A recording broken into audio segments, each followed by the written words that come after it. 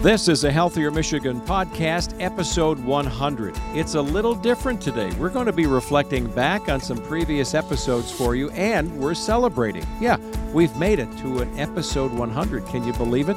And we're shooting for another 100, so we're glad you're with us today. I'm Chuck Gatica, and every other week we sit down with health experts from Blue Cross Blue Shield of Michigan, and we always talk about things that are related to your health and well-being. And remember, we've got 99 episodes in the can that you're able to pick out and use on your jog or your walk or even riding your bike indoors. So make sure you do that because we've had some great guests and great content, and a lot has changed over the past 4 years since starting a Healthier Michigan podcast.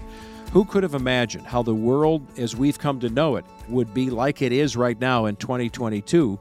Before the pandemic, you were working out, you were trying to eat right, maybe you were staying up to date on doctor visits, and then all of a sudden the whammy, everything changed. We had to start staying in place. We found maybe new ways to maintain our health. And whether it was expanding your cooking skills, being inventive with the way you approached your fitness, or even exploring telehealth options to maintain open communication with healthcare providers, so many things have changed, and I'm not so sure that they're all so bad. I mean, there's been a lot of good that's come out of this. So no matter how we approached it, one thing is certain.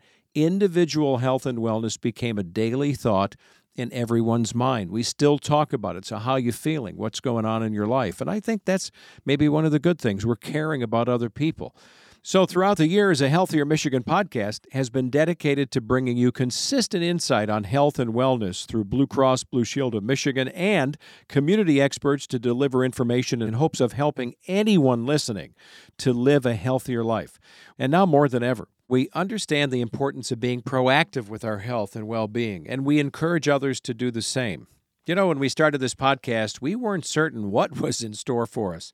With every episode, we walked away with a new healthy habit, though, and we either found use for it in our own lives, or maybe it was something we could share with others, and we've learned so much over these last 100 episodes. We've come to understand that when it comes to our health, everyone's experiencing their own health journey, right? It's not a straight line. Sometimes there's a zig or a zag, and that's okay. And we're grateful if we have been able to be part of your journey at any point along the way. That said, there are a few things that we've learned that we wanted to share with you as we look back over 100 episodes of our podcast.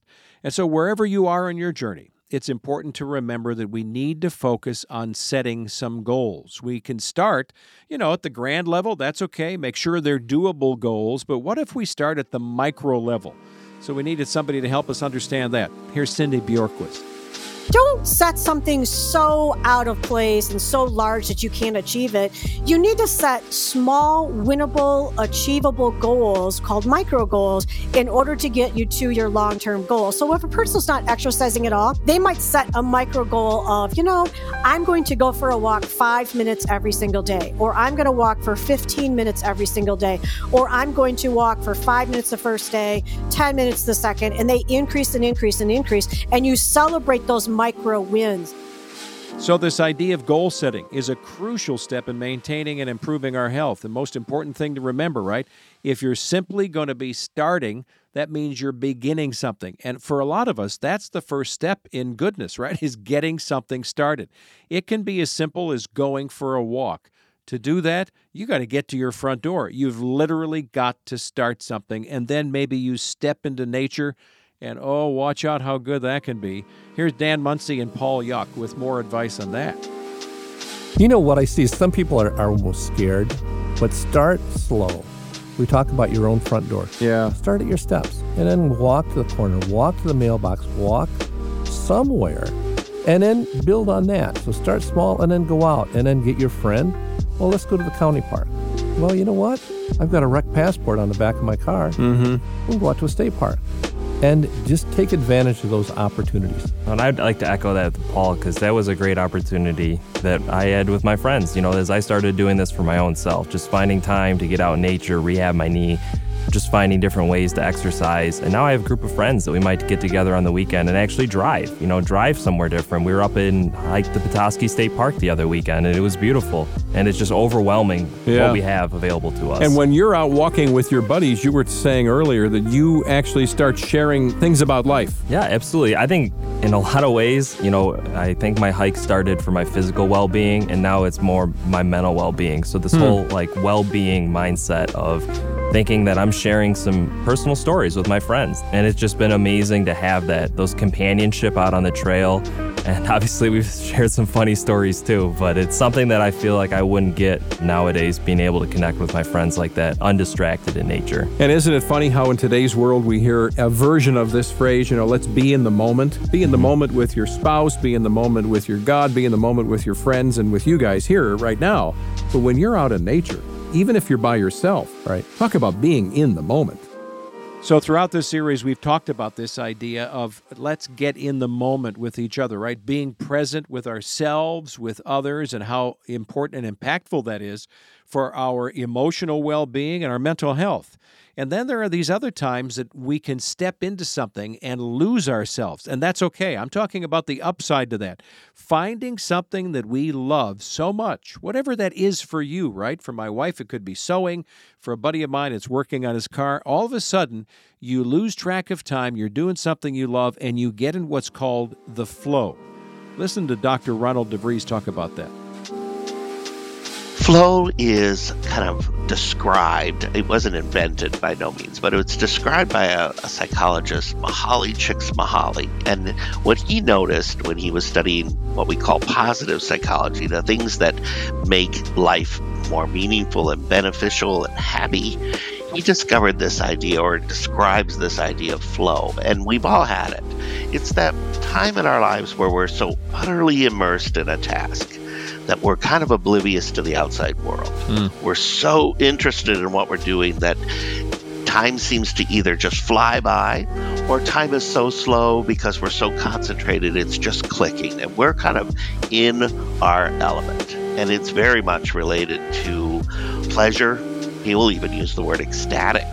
And writers will talk about this, painters will talk about this, but we've all had these at different times in our lives where it just, it's working and I'm flowing. I love that description. I'm just in flow. So whether it's for our mental health or our physical health, the most important thing is that we are able to take control.